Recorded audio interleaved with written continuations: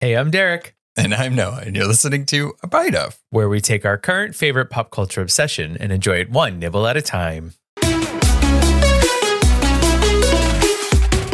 Ooh, old new nibble. New old property. Yeah. Oh. We are going back to our roots. We started with a book, and now we're doing a book again. We started with a book, and then was the second thing that we covered Bly Manor. Mm-hmm. So we also covered a book in that season. Mm-hmm. And then since then, not much. No, not many books. Not many books. Midnight Club for Patreon, but that was it. We talked about books. Yeah. We did stuff on Patreon for books, but now we're going back to it because Percy Jackson has a show coming out on Disney Plus. So why not cover the book? You got to go to the source material. Yeah. So this is the first, I think, official ABO book club. Yay! We want to know what you're thinking. So I like how you never give anything after you sing. You just sing. And then Well, I think I said plenty with that song. It spoke volumes. It was emotional. So how these are going to work, we posted what chapters we're going to be reading and then the episode that comes out for those. So if you want to follow along, share your thoughts or whatever, you can go to our Discord. We have special book club channels on there. And then if you don't want to do that, if you don't want to do the Discord thing, just email your thoughts or whatever to abonibbles@gmail.com. So do that. Send us your nibbles. Yeah. And we want to know yours. Yeah. And you can tell us episode before, chapters before, whatever you're feeling. We're going to keep that email open. So it doesn't even have to be with the book club. So if you just have thoughts on anything that we've covered or are going to cover, send us an email. Get some mailbag segments going. Remember Mailbag? Mailbag. That was delightful. Yeah. So we're going to go, we have the first 6 chapters in this one. We're covering the first six chapters of Percy Jackson, The Lightning Thief. First one. Yeah. Very, very first one. Let me tell you something. So I read these not long after they first came out. I love them. I couldn't wait for the next volume to come out. Rereading it, apparently I remember nothing. So I think that's one of the things that sparked us for doing this is we did read them long time ago, like a decade more ago. And yeah, I don't remember much. I was reading it just right next to Derek and I was like, do you remember this? And he's like, nope.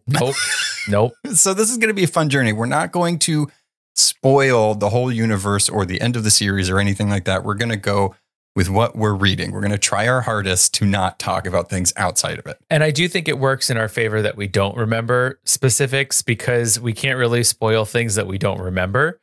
So other than knowing literally basic plot points, I know none of the details. All right. So before we get into this book, before we crack it open, we are on our way to 200 reviews, Apple Podcasts and Spotify. So if you've not thrown stars our way, we would very much appreciate it if you did. Let us be in favor of our God and get us determined to be, 200 reviews, whatever that means. But they say you're not doing anything if you don't have the reviews. So go do that. How dare they say that? They do say that. We're doing stuff. Yeah, real Mrs. Dobbs, them. Oh, honey, as she says in the book. Oh, my God. All right. So spoilers for the first 6 chapters of Percy Jackson. Yes. Should I give us a little journey into the Jackson universe? Oh, how we yeah. got there? Yeah. Oh my God, I forgot we used to do this. Yeah, here we go. I'm telling you. So We're a going way back. little preamble, a little appetizer before we get it. Go ahead. Yeah. So the tale of Percy Jackson began its first adventure as a bedtime request from Reardon's son, Haley, reflecting on a prompt he would give to his 6th grade students where they would create a demigod. Yes, Rick was a teacher for 15 years before writing. Reardon told the tale about a stolen lightning bolt and a kid named Percy Jackson. He shares on his website that it took him 3 nights to tell the first heroic Jackson journey to his son. With another nudge from Haley to put Percy on the page, Rick decided to write about the demigod's epic escapade. Percy Jackson and the Lightning Thief, the first in the 5-part series, was published in 2005. It has since become a worldwide phenomenon and led to numerous spin-off series about demigods from all different mythologies, including Egyptian, Norse, and the list keeps going, circling back to the most recent installment, Percy Jackson and the Olympians, The Chalice of the Gods, which just came out this year. Yeah, we have it. We have it. We don't know if we need to read the other 800 books in between them if we're going to be spoiled? I think we probably do, but we might take our chances. Over 190 million copies of his books are in print worldwide, and rights have been sold into more than 37 countries. The first two books in the Percy Jackson series were made into movies in the early 2000s to mixed reviews, but now Disney Plus has created a series from the beloved books that will premiere this year on December 20th. Yay. So we are, when this comes out, less than a month to Percy Jackson. That's exciting. I'm very excited. Yeah, I can't wait to meet all these characters in the flesh. Mm-hmm. It's going to be very cool to see how they are now and looking much more like 12-year-olds than they did in the movies, where they clearly made them 16 and 17-year-olds. We're not going to talk much about the movies because, one, I don't think we've really seen the second one. I saw parts of it and I was like, can't finish it. And the first one we tried to rewatch and Derek fell asleep. And I was like, you didn't miss much. Till this day, I was just going to say, I still have not seen the entire first movie. I never saw it in theaters, but I was so excited for it that I purchased it on DVD. And then I got about 20 minutes into it and I was so furious that I never watched it. Oh my God. I think we'll make some connections because a lot of the problems happen in these chapters in the movie. And yeah, we'll get to it. Yeah. All right. So let us officially take a bite of Percy Jackson and the Lightning Thief, chapters 1 through 6. So chapter 1 is I accidentally vaporize my pre-algebra teacher. So cool. Accidentally. So a school trip to the museum goes haywire when a harpy saying honey wreaks havoc. Ugh.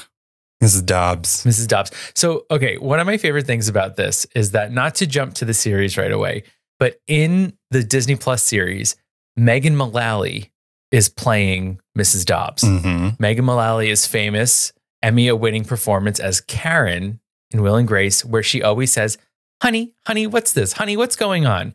And in the text of the novel, Mrs. Dobbs says, honey. Yeah. I was like, they did that on purpose. I also don't like it.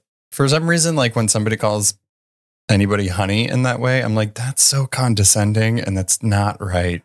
I couldn't figure out how she was saying honey, so I just kept hearing Karen Walker saying honey. You're going to die, honey. What was it like honey? Yeah, probably. Yeah, it's fake sweet. That's what it is. It's like that artificial sweetener. It's not good for you. Sweet and low. Yeah. It's the sweet and low version. I really like the first page of this book. I love reading it now as an adult. I read it when I was a little older. These are middle grade books, right? So they're very easy to understand. They're very well written for a middle grade book. But I love the beginning, right? It has this thing of, Percy Jackson. It's he's narrating the whole book and it's a first point of view. So everything that we find out in the story is through Percy Jackson, which is kind of nice because we're not expected to know all this stuff or it's not jumping around between a bunch of things. It's just what Percy Jackson is experiencing. So we experience it as well. And I love in the beginning how he's like, if you see yourself in this book, hide, run, don't keep reading it. And I just think being a 12-year-old and reading that, it's like, oh, okay, cool. I'm going to keep reading it. Yeah. And it's one thing to be reading a story in first person, but in those first few paragraphs, he's breaking the fourth wall of the book and he's speaking directly to the reader. Mm-hmm. He's like, look, this is what you're in for. You're not going to like it. Put the book down. And so it's a really fun introduction, like you're saying, as a kid, to have the main character talking to you. Yeah. And actually telling you, beware, don't turn the page. But like you're saying, kids just couldn't resist that. No, I wouldn't resist. I'd be like, yeah, I'm going to keep reading it. Thanks. Okay. Tell me more, Percy Jackson. Yeah. And then he's like, if you think this is a work of fiction, then I guess carry on. It's like, okay. Or is it? Because it is. I always felt such a kinship to these stories because they take place in New York, in the beginning, and even Camp Half-Blood is actually set out on Long Island. So it always felt extra special to me. I wonder, I know that, okay, so Rick is from San Antonio. He wrote these in San Antonio. I'm not too sure how good his geography is of New York or especially Long Island because the way he describes things or where Camp Half-Blood is, it's like, okay, that should be Riverhead-ish area. We live out in Long Island, so we could probably go to Camp Half-Blood if it actually existed. But I just love how there's ocean, and like a bunch of creeks. I'm like, where is where is this? Yeah. Sometimes I wonder, is it just a magical place so that it is like the foundation, if you were like going, if a realtor was there, is on Long Island, but once you cross the border, it's kind of its own Unknown realm. Yeah. But it is interesting, right? Because Percy and his mom live on the upper east side of Manhattan, and they love going to Montauk, which is the furthest point of Long Island, which takes like 5 hours to get there. And then Camp Half-Blood, they're heading to Montauk, and then Camp Half-Blood, Percy says something like, it must be on the North Shore, which is the opposite shore of Montauk. Yeah. So I don't know how far, whatever, we'll get into it later. We have on. a whole thing about, we haven't even gotten to Camp Half-Blood yet. You're right. So before we get to the stuff in Montauk, we find out that Percy is at Yancey Academy, and he's gone to different schools every time. He's in 6th grade, which is like crazy. My last memory of Percy Jackson was obviously the movie. And then rereading this book, I was like, well, he's not in 6th grade. Like, this dude is obviously a senior. So it is fun to actually get the story of how it was supposed to be told. He's a child. He's young. He's a tiny little kid. But also, he's at an academy for like troubled youths that are all rich. It's a very weird school. We don't spend much time there. It's there and gone. But he always gets trouble during field trips. And that's pretty much what this first chapter is. It's setting up his school, his best friend Grover, and going on a field trip. And they're going to the Met. So they're still in the city. I don't know where Yancey Academy is located. It could be in the city, but it's also some sort of boarding school because he hasn't seen his mom in a long time. But yes, they're at the Met. And we also get a nice, I wouldn't call it an info dump, but we do get a little introduction into the setup of Kronos and his children, which is important for later on. Exactly. So, Rick Riordan gives us a little Greek mythology lesson in this first chapter, and we see that Percy knows a lot about Greek mythology. He's able to answer these questions. He gets it right. Also because he's getting pushed to know this stuff from Brunner. You're very right. Right, because Brunner is the Latin teacher, but yet always manages to Greek mythology. Weave Greek mythologies there. He wears Greek armor at certain school events. So he's really putting it on heavy, like, Percy, pay attention. Well, also, I mean, I think it just makes sense, right? Nobody's taking a Greek course. So the next best thing is to be a Latin teacher to then like see if there's a demigod at the school. Well, I will say in New York curriculum, well, that just shows how good New York schooling is. Or, the United States school system. In New York curriculum, we did mythology in 5th grade. Oh, yeah. We know. No. Yeah. So that's the thing. So this kind of made sense. I'm like, it was part of our social studies classes, our history classes. So we did like Egyptian gods and Greek gods and things like that. So that makes sense. But why the Latin teacher would be teaching it, that doesn't really fit together, other than priming a young demigod to know his histories. Yeah, we also find out that he has ADHD and dyslexia. Come to find out, it's not spoiler, but dyslexia because his brain is hardwired to reading Greek, and ADHD because that's just his battle reflexes. That's just his mind always being ready. I was like, oh, okay. Like that. I mean, like if you're a 12-year-old, and as most 12-year-olds are diagnosed with ADHD in these times, I'd be like, yeah, no, these are my battle skills. Yes. Like, I am always ready to defend my family, no matter what, or the classroom door, whatever is happening. Do not give me the Ritalin. I am battle ready. Give me a sword. Yeah. That's what I need. Exactly. It is kind of funny though reading this because you're like, oh, this is great. This is great neurodiversity representation. And then it's like, actually, no, it's not. It's demigod representation. Exactly. So in this school trip, I like how Brunner puts Percy Jackson on the spot. And like he asks him questions and everything. And he gets kind of serious for a second. And this is where you can see, because again, it's a middle grade. It's very heavy handed and like, oh, there's more to this guy than it meets the eye, because he's saying this is vital for you to know this stuff while winking. Wink. Yeah. And he's just shaking him. And he's just talking to Percy. Yeah. There's a whole class of students. What's the like horrible bully girl's name? Nancy? Bibbidi Gibbidi. I think it's Boba Fett. Boba Fett. I keep saying Boba Fett in my head because it was very similar to that. She never comes back. She never comes back, which is so funny. It's like she's such a big part of these like first two chapters, and she's so annoying, and we see her full name the entire time, but then she never comes back. She's a jerk. She's just an antagonist for these first two chapters. It's really funny. But we also are introduced to Mrs. Dodds, who's a big part of Percy starting his journey a little earlier than both Mr. Brenner and Grover thought he was going to. And she's described as this. Mrs. Dodds was this little math teacher from Georgia who always wore a black leather jacket, even though she was 50 years old, which is like, what? Like, why can't a 50-year-old wear a black leather jacket? Anyway, she looked mean enough to ride a Harley right into your locker. She had come to Yancey halfway through the year when our last math teacher had a nervous breakdown. Yeah. It is really interesting. So there's this thing in Percy Jackson that these demigods and mythical beings or whatever use this mist for humans where it just like erases their memory or fogs it or clouds, whatever. And it's used a couple times. And I'm curious if that was used for when Mrs. Dobbs came in and also for when Brenner came in as well. So I know in the movie, it's very heavy-handed. They're like, oh, yeah, he just came here and like the mist, blah, blah, blah, blah, blah.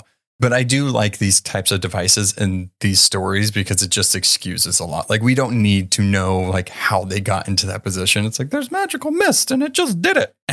It's good enough. Yeah. The mist works for the middle graders. It works for us. Yeah. So in this, the end of this school trip ends with, Mrs. Dobbs being like, can I talk to you? And she like speeds her way back into there, lures him into a place, and she turns into a fury. Yes. And I like the detail of them saying she was wearing a leather jacket. She has leathery wings. Yeah. So it was just really like a glamour of her wings.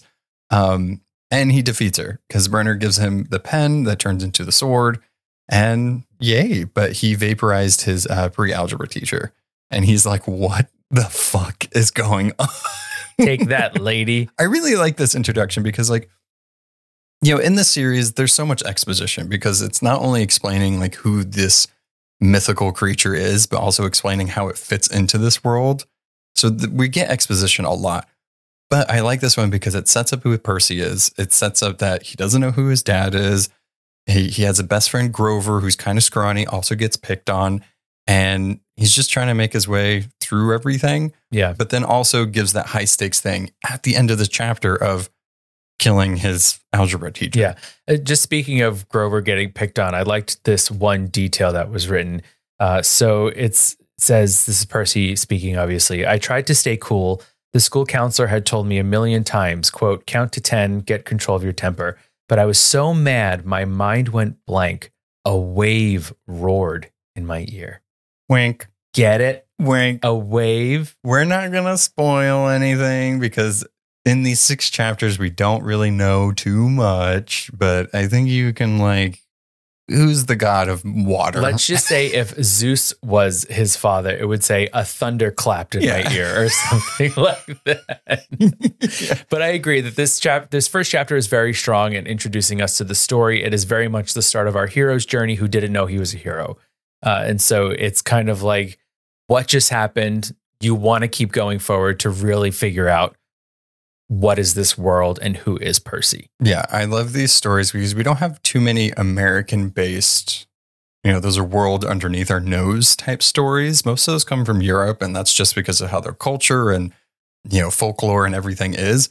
And I like that this one is like one of the ones that is like kind of takes things from another thing, but puts it in our perspective and is written by an American author. So it's fun. It's fun to read this and how he like changes it for like the Western civilization. But guess who's not going back to Yancey? Percy. He gets kicked out. And I love that he gets kicked out of this one. Is this in chapter 2? I think so. Okay, so I skipped ahead. Yeah, so let's go to chapter 2. Chapter 2. 3 old ladies knit the socks of death. Percy's final days at Yancey have him overhearing whispers from Grover and Mr. Brunner. A bus breakdown begets a snipping sight of beguiling biddies. Mm-hmm. Yeah, so this really, he's hearing Grover, who he thought was just his best friend, talking to Mr. Brunner, and they're like, it's happening too early. They're coming for him. Something's wrong. And he has no idea what they're talking about. And they mentioned the summer solstice and all of that. So the things we know is that Brunner and Grover are in cahoots, something with the summer solstice, and Percy is getting kicked out of Yancey. And I like that he's getting kicked out. He's like, I called him an old snot. That was the straw that broke the camel's back.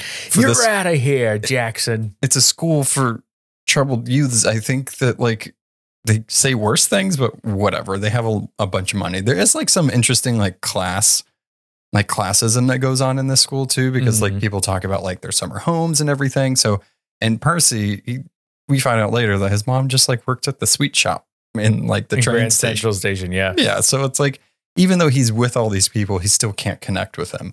But I like Percy's attitude because like he sees all of that stuff and he's just like, they're just really annoying. I just want to keep my head down. So I want friends.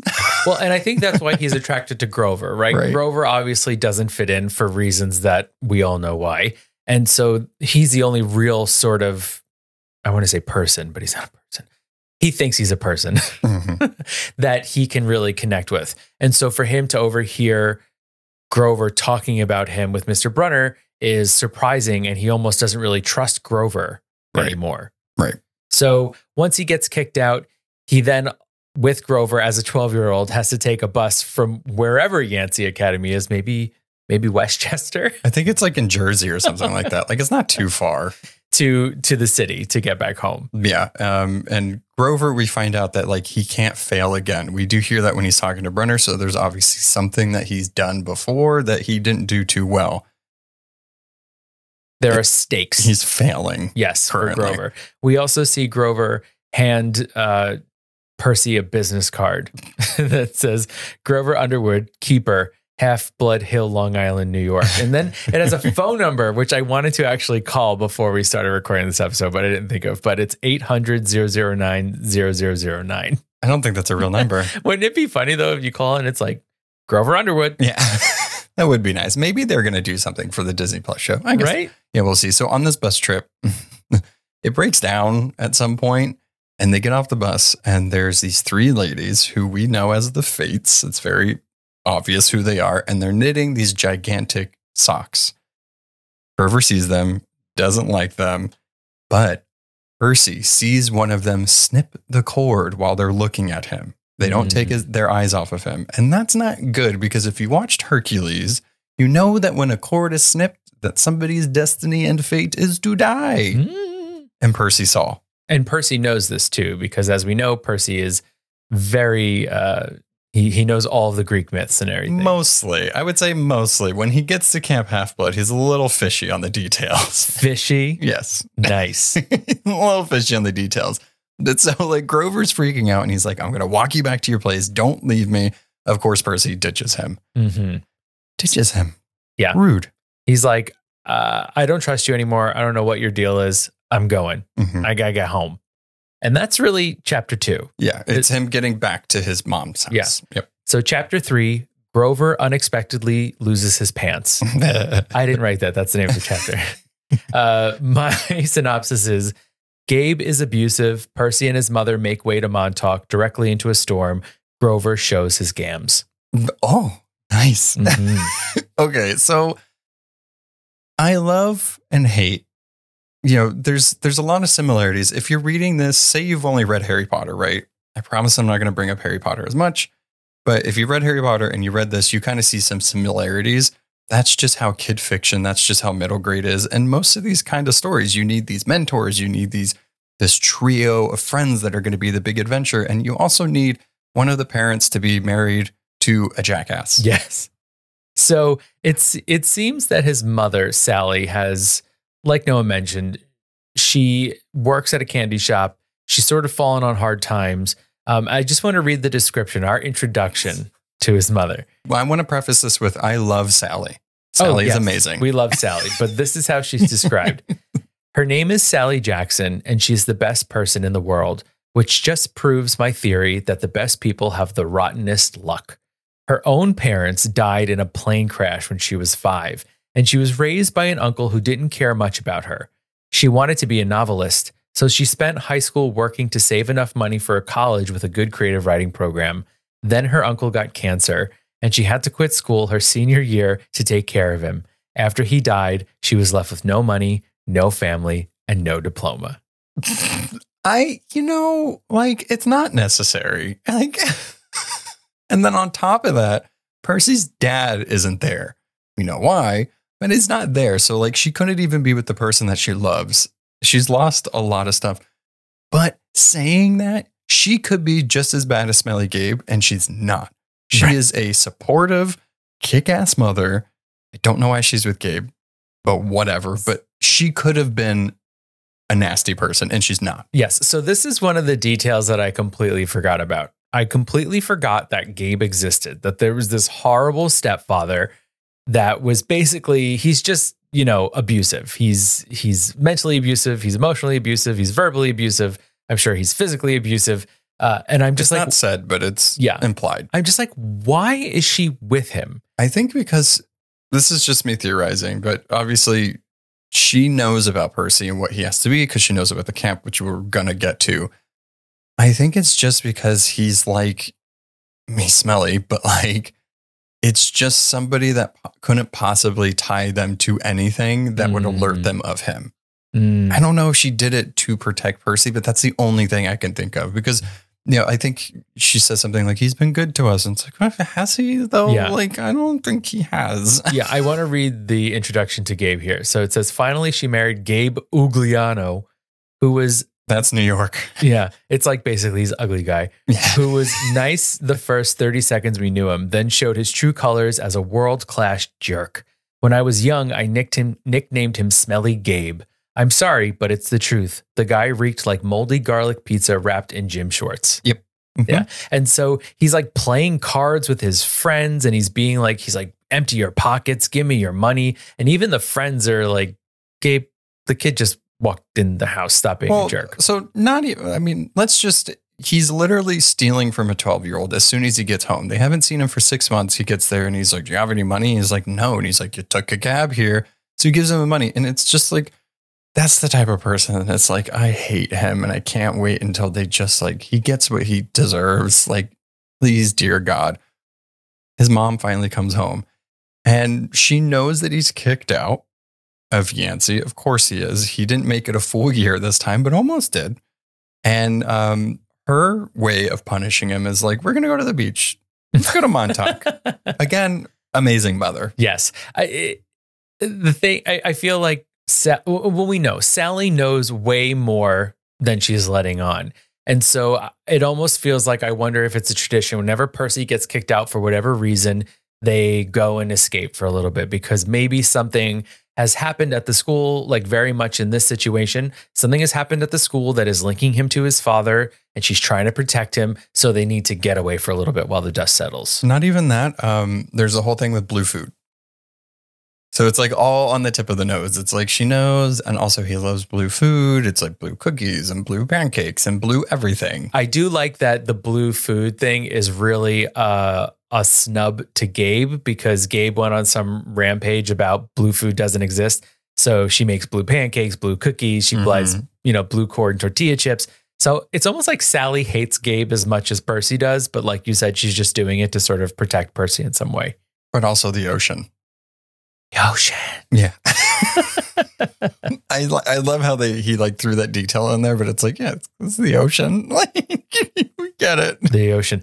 I loved when Percy wants to retaliate against Gabe. He thinks to himself, maybe if I kick you in your soft spot and make you sing soprano for a week. He's talking about his testicles. Ridiculous. Yes. It's ridiculous. So they make their way to Montauk. They're in their beachside house and a hurricane comes. There is some conversation that Percy and his mom have about the father. Not too much really goes on, but like he left, he was lost at sea, ocean. Or he lives in the sea. But she doesn't give too much away. But then the hurricane comes and she wakes up and she's freaking out. Then who comes out the door? Grover. And he's like, I was tracking you. Why did you leave me? I just had to go to the bathroom.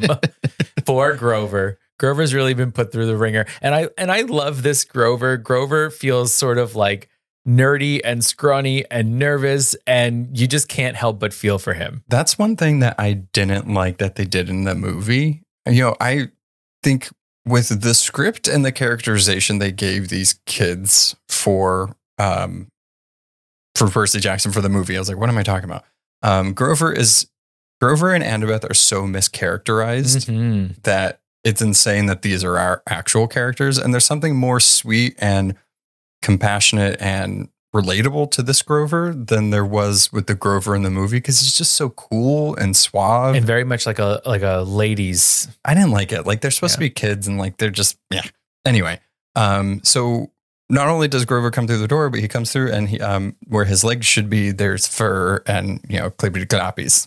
Gorgeous. He's given us that little Mr. Tumnus realness. Yeah, he says one of the last lines in this chapter is, because where his feet should be, where there were no feet, there were cloven hooves. Dun, dun, dun. Cloven hooves. So that brings us to chapter 4. Yes, this one is titled, My Mother Teaches Me Bullfighting. Percy, his mother, and Grover try to beat feet, but a bull blocks their path. A golden light, a fight, and Percy's arrival at camp. That's a lot of peas. Sorry, my plosives.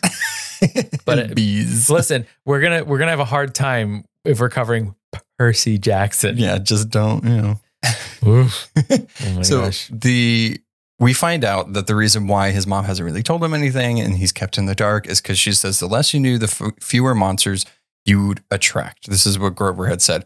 And she echoes that. And so they're going to Camp Half-Blood now. There's a hurricane. They know that they're after them.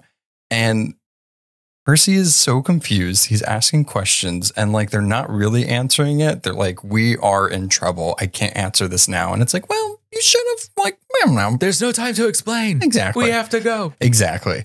So we find out that not only a hurricane is raging and it's a big storm. They're trying to get to Camp Half-Blood from Montauk all the way over there. It's going to take a little bit. But there's a Minotaur after them. Big old Minotaur. The Minotaur. Yes. The. And so this is the description of the Minotaur that I really enjoyed. Glancing back, I got my first clear look at the monster. He was 7 feet tall, easy, his arms and legs like something from the cover of Muscle Man magazine. Bulging biceps and triceps and a bunch of other seps, all stuffed like baseballs under vein-webbed skin. Oh my God.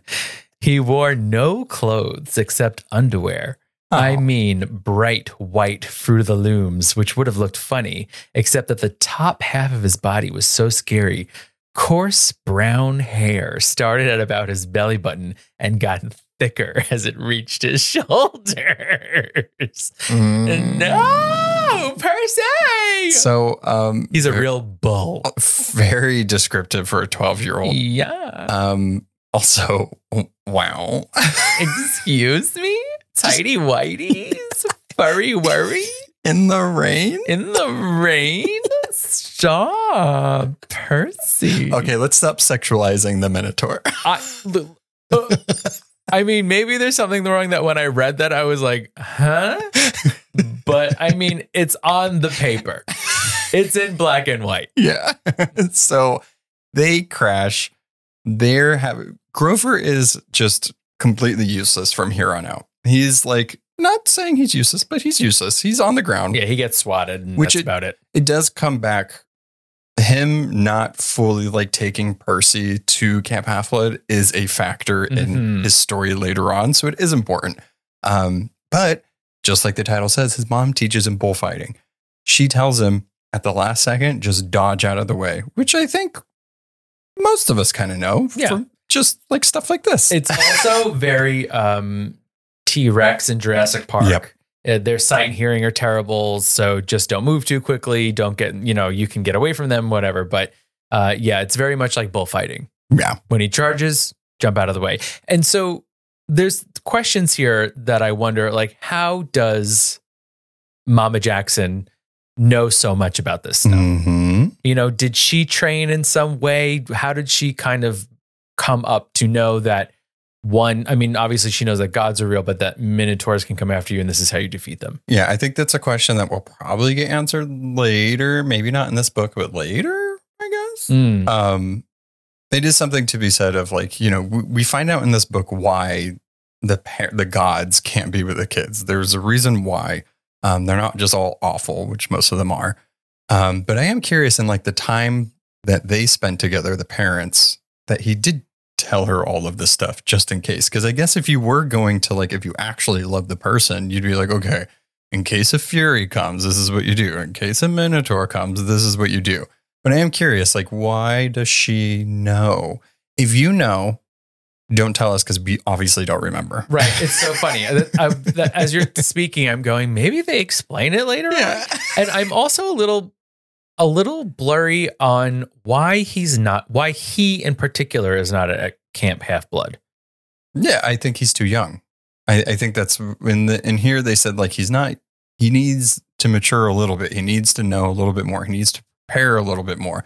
At least that's what Brunner's been doing. Like he could have taken him at any point, but he was training him and getting him ready. Just with the knowledge. Yeah, I think in the next episode that we do, I hope they explain Camp Half-Blood a little bit more because even the movie didn't explain it well. And I'm confused on like how it works. Like, do they just go there for a summer? And if they get determined, which means they find out who their parent is, then they can leave? Or are they always there? I don't know. I guess mysteries abound. So we do also find out that Sally cannot go to Camp Half-Blood.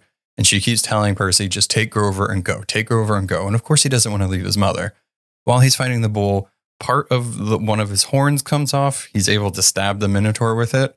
But before that... Oh yeah, he kills his mom. Yeah, there you go. Important. I was like, wait, how did he kill his mom if he already died? Important. Yeah. So the monster basically like chokes her and squishes her and then she turns into golden light. Yeah. And same thing happens to the Minotaur when he stabs him. Yeah, and then Percy ends up stabbing him. So that was another moment that I looked at Noah and I was like, Percy's mom dies? Yeah. We were like, wait, what? We were both very confused. These early chapters, I think we have also been in the mist for far too long. It's been like 15 years? Yeah. I don't know. I was a long time. I think I started reading them when I was in college. It's been so long. When I was like 18. So that was 20 years ago. Yeah. It's been a long... Woof. Yikes. It's been a long time. So this is fun. 20 years didn't come out until 2005. Around then. It's been fun rediscovering this story though. Yeah. Because it's good. And I like it. So Grover and Percy make their way to camp. Yes. So chapter 5, I play Pinochle with a horse. So Chiron and Dionysus and Pinochle, oh my. Percy is told the truth about the gods and discovers there's more to Mr. Brunner than meets the eye. Oh my God. What is up with him? So this chapter really begins. So once Percy crosses the line into Camp Half-Blood, he collapses. And so he's being nursed back to health by various people that he has no idea who's nursing him back to health. But this is our first introduction to ambrosia and is it nectar? So that they taste like your most fond memories, your most delicious things. And so what is it, like buttered popcorn and chocolate chip cookies or something like that? I think his is the home cooked cookies. Yeah, the homemade cookies that I was going to say home cooked cookies that his mom made. that his mom made. Like that's the thing. And like he could have sworn that he was drinking a warm drink, but it wasn't. And it also seems very powerful because Grover's like, no more. Like you can't. I think it's like you can get addicted to it. Yeah, you can't have more than just that. But we also kind of get glimpses of our number 3 in this trio, Annabeth Chase. And we do hear in his like waking up and going back that like, you know, he's the chosen one. He must be. Then we hear somebody say, be quiet, don't say anything. He's still kind of conscious. Like, shh. What is it about not telling chosen ones that they're the chosen one? For us, nothing to do with them. It's all because of us. It's like maybe if you just told them from the beginning, then they would know and they'd be able to train appropriately. I mean, maybe though, like maybe they don't train and they're just like, I'll be fine because like I'm the chosen one. I guess that's something to be said about the hero's journey, right? Is that they have to go through trials and tribulations to fully rise to their potential and know who they really are. But like if you just told the guy, he'd be set. So we have this new baby little half-blood He's new to camp. He's new to everything, but he killed a minotaur, which a lot of people at camp apparently cannot say that they've done because they've just been training. So already he's like the talk of the camp. But with that, typically brings like bullies and like eyes on you that you might not want. And Percy's not the type of person that would kind of want something like that. Yeah, because I think that there are certain like gods and their descendants who feel jealous that they aren't the ones who rose to fame or that defeated the Minotaur or did whatever. We do find out that there is like the big three, right? It's like Ares, Zeus, and Poseidon. And so like, especially people in those houses are going to be like, have bigger heads than most of the other people, or other people like vying to do better than them. So yeah, there's a whole hierarchy that goes on within these like 12 cabins or 12 houses or whatever you want to call them.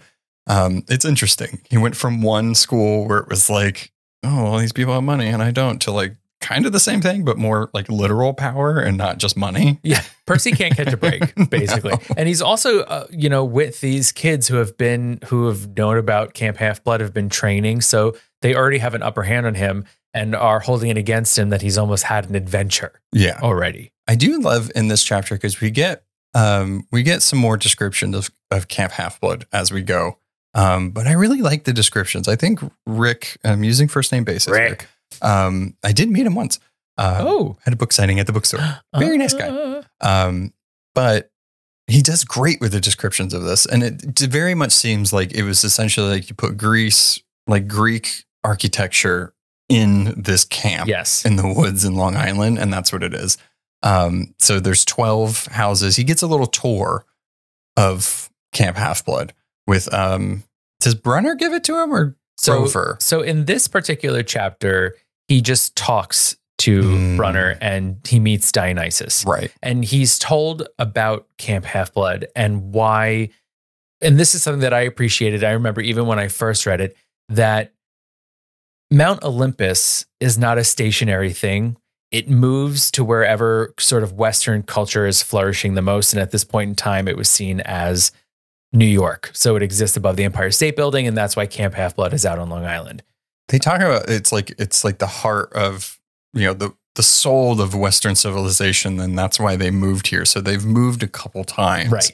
And that's why you have like Zeus and you have like Odin and like, it's just wherever they've moved. Mm-hmm. And now currently they're just in America, which I do want to say, like, there is something funny for this whole thing, right? Of like, the kid knows nothing about anything. And then like, he's like going to be on a quest to save Western civilization. And it's like, okay, like, what exactly does that mean?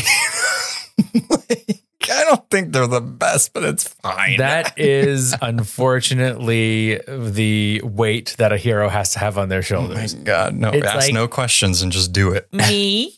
And we're also introduced to Mr. D, Dionysus, who is sort of an interesting character. You don't know whether to love him or to fear him. And so I think that we see that he can get a little scary.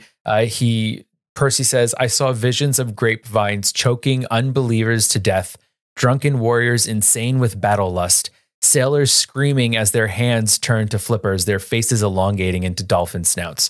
I knew that if I pushed him, Mr. D would show me worse things. He would plant a disease in my brain that would leave me wearing a straitjacket in a rubber room for the rest of my life. Yeah, he questioned him being a god. He was like, you a god? And then he shows him all that. And it's like, ooh. Like, let me tell you a little story, kiddo. Yeah, look into my eyes. Dun, dun, dun. So Dionysus is the god of wine, if you want to put it simply. And he does not want to be there. He's essentially like the headmaster, the camp leader, right, director of Camp Half-Blood. And he's there because he's in trouble. He's grounded, literally. For a couple centuries. So he had a chance before, and now he got grounded there. He's got a bit of a chip on his shoulder, and now he's just a babysitter, and he does not like it. No, he can't even like summon wine and stuff like that. He has to do Diet Cokes, which Grover eats the cans. I didn't know satyrs ate I guess he's metal. Part goat? Yeah, but do goats eat metal? They eat trash. Yeah.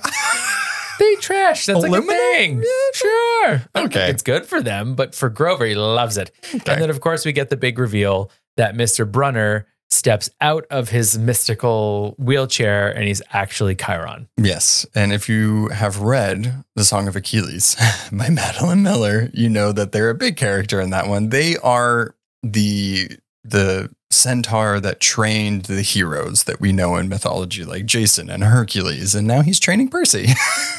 Did you cry after reading Song of Achilles like everybody else in the world? I did. Yes, so did I. All right, on to our last chapter for this episode, chapter 6. I become Supreme Lord of the Bathroom. A tour of Camp Half-Blood deems Percy undetermined and ends in a tidal wave of toilet water. Yeah. So I like how we didn't necessarily know what was going to happen in chapter 6, but I like this stopping because one of the big things that's going to happen at camp is capture the flag. And this is leading into that. Mm-hmm. And right before we find too much information out, we get introduced to some of the cabin people and one of our antagonists that is at camp. I don't like her, but Annabelle Chase, love her. Annabeth. Did I say Annabelle? I think I said Annabelle before too. Did you? I didn't catch it. Maybe. Annabeth. Oh my God. I'm so sorry. Okay. It's only our first episode. It's first episode. But so Annabeth Chase, love her. I love how he describes her too. And he's like, she has, her hair is like curly, like a princess. And I'm like, a 12-year-old would say that, but I'm glad that he is like respectfully describing this person that he's obviously infatuated with. It's very cute. Yes. I like it. There is that moment right away where you're going, this could be more. Yeah. We also learn a little bit about Grover and that he has to reach a goal and demonstrate great courage by succeeding as a keeper, which we're not really sure if he's done yet. He's failed. Yeah, basically. And, he doesn't want to fail again because I guess he can't continue to be a keeper if he fails. And then what does a satyr do if they're not a keeper? He doesn't want to do it. Right. Obviously. Right. And then, of course, we do go on the tour. And this is actually one of my favorite things, I think, in any sort of, kids book where there's people from different places or houses or whatever you want to call it. We get to see the very personality of those people that are living in that place. So we describe different houses. We meet, we see the Aphrodite cabin. We get to Ares' cabin, which is red and scary. It looked like somebody with rage just painted it with red paint. Yes. Yeah. War rage. And we also get to Hermes' cabin, where we meet Luke, who is 19 years old, has a beaded necklace, and is very welcoming to Percy as an undetermined and not an actual child of Hermes. This is really fun too. Like thinking back on the setup for this stuff. Luke is important to the story. But I like how like the gods that they're under, it just like all makes sense. Hermes is a very interesting god. He's actually one of my favorite ones because he's so complicated and can be scary. And like his whole thing with like Circe, it's just really cool. But he's also the god of travelers. So that's why this cabin is one of the most packed cabins because until you're determined, meaning you know what cabin you should be in, everybody goes to Hermes' cabin. And also, Annabeth is there too, because she doesn't know. So it's really nice. How is there no mythical determination DNA test? Some Maury Povich of the Greek gods that can say, you are the father. I think it's like one of those things where it just adds to the story, right? It's like, who are they? Like, he felt a raging ocean in him. Like, they can't just ask questions like, do you feel any of these emotions? Would you describe a stomach ache like this or like this? They don't have a BuzzFeed quiz, and that's our problem. That's what we're upset about. It is funny, though, because I think on the back of the book or the inside flap, whether you're reading paperback or hardcover, it literally says Percy Jackson, demigod, son of... Yeah, I mean, it's not really a spoiler, right? It's like he's the son of Poseidon. I think it's like... Oh, spoilers. It's all over the place. And also this book is like 20 plus years old. So we know. But it is fun. It like adds to that thing, right? Of like, which house is he going to be in? Like reading it for the first time, you don't really know. And like, who are his friends going to be in? Yeah, it's really cool. I like it. But there's no space in there because there's so many people seriously asleep on the floor. But he does find out that there's like a capture the flag thing. It's like a big thing that's going to happen there. But we also do meet the jerk of the camp, Clarice. And of course she comes from Ares. Like that's her dad. Yeah. Apparently she's giant. Yeah. Well, actually what I liked about the description of Clarice, again, I keep going back to the descriptions that he uses, is that like, she's not bad because she's big. She's not like mean because she's like a big person, or like she towers over people or whatever. It's like she abuses her power. Yes. But like, I liked in the description that it wasn't like, oh, of course, because she's big, she's mean, or, like demonizing it in a way. She just chose to be mean. Yeah. Well, the way I saw the description is him going, she's so strong. Exactly. She must be so strong because she looks like she could, lift a school bus or whatever it was. So I agree. I did like that. But of course but she is a bully. Right. And so she is our first real, other than the Minotaur and Gabe, antagonist here at Camp Half-Blood. And they do have a little bit of a showdown in the bathroom where she wants to give him a swirly. Yeah, she goes and tries to give him a swirly, and he feels a tug in his stomach, which I love that descriptor, right? I think that's like something that you can as like a 12-year-old or us as adults, like could feel that. Like we get those feelings sometimes, and the toilets hose them down, and not just like spray water. No, literally pushes them out of the bathroom. Geysers. So all of the camp can see what Percy just did. If you don't know who his father is at this point, like, it's water. Do you see what we're doing here? But I love that Annabeth, one of her first things was like, I want you on my team. Like she knew the second that she saw him, she's like, it has to, like, there's something important about you.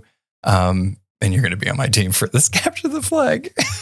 And that's where we end. That's where we end our first 6 chapters. I think it's such a great start, right? I think if the first 50 pages don't really hook you, maybe the book's not for you, but I wanted to keep reading. But because we're doing this book club, I was like, no. Yes, we have our players in place now where we are very solidly on the hero's journey. And we are learning a little bit more about each of them as we go on. I'm very much looking forward to our next 6 chapters. Oh, very exciting. Is there anything else that you wanted to say about these 6 chapters before we... Oh, go ahead. No. I was going to say, I just think it's a solid introduction, and so it's bringing me joy, kind of feeling that joy again that I felt when I was first reading it. And the fact, like I said, that I've forgotten so many of the details, it is sort of like reading it new again. For the first time. Yeah. I do like the detail that we find out that satyrs mature at like half the rate that people do. So like Grover's like in his 20s technically, but still in 6th grade. But he was in 6th grade. I like those little details that they give for the story. I'm very excited. Next episode, we'll post it in Discord or on socials, but a quiz to find out what cabin that you're in. I'm very curious to see what cabin Derek is in. Watch it be Aries. It's always the nice ones. I could be powerful. Thank you very much. I feel like I'm going to be in a jerk cabin. I don't know. I'm scared. That would be, maybe you'll be Hermes, perhaps. Oh, well, I mean. Oh, come on, kombucha girl. He said kombucha. Artemis? No. We'll see. Okay. Yeah. But don't forget to tell us what you think about these first 6 chapters. You can do it on Discord, or you can email abonibbles@gmail.com. abonibbles. And then next week, we have our next chapters. Exciting times ahead. Goodbye. Bye. Thanks for listening to A Bite Of. Artwork and editing by our own Noah. Be sure to follow us on Instagram and Twitter at A Bite Of Pod, and on Facebook at A Bite Of. If you have any questions, recommendations, or just want to say hi, you can contact us on abiteofpod.com. Please be sure to subscribe, rate, and review to spread the word. See you next time on A Bite Of. Bye!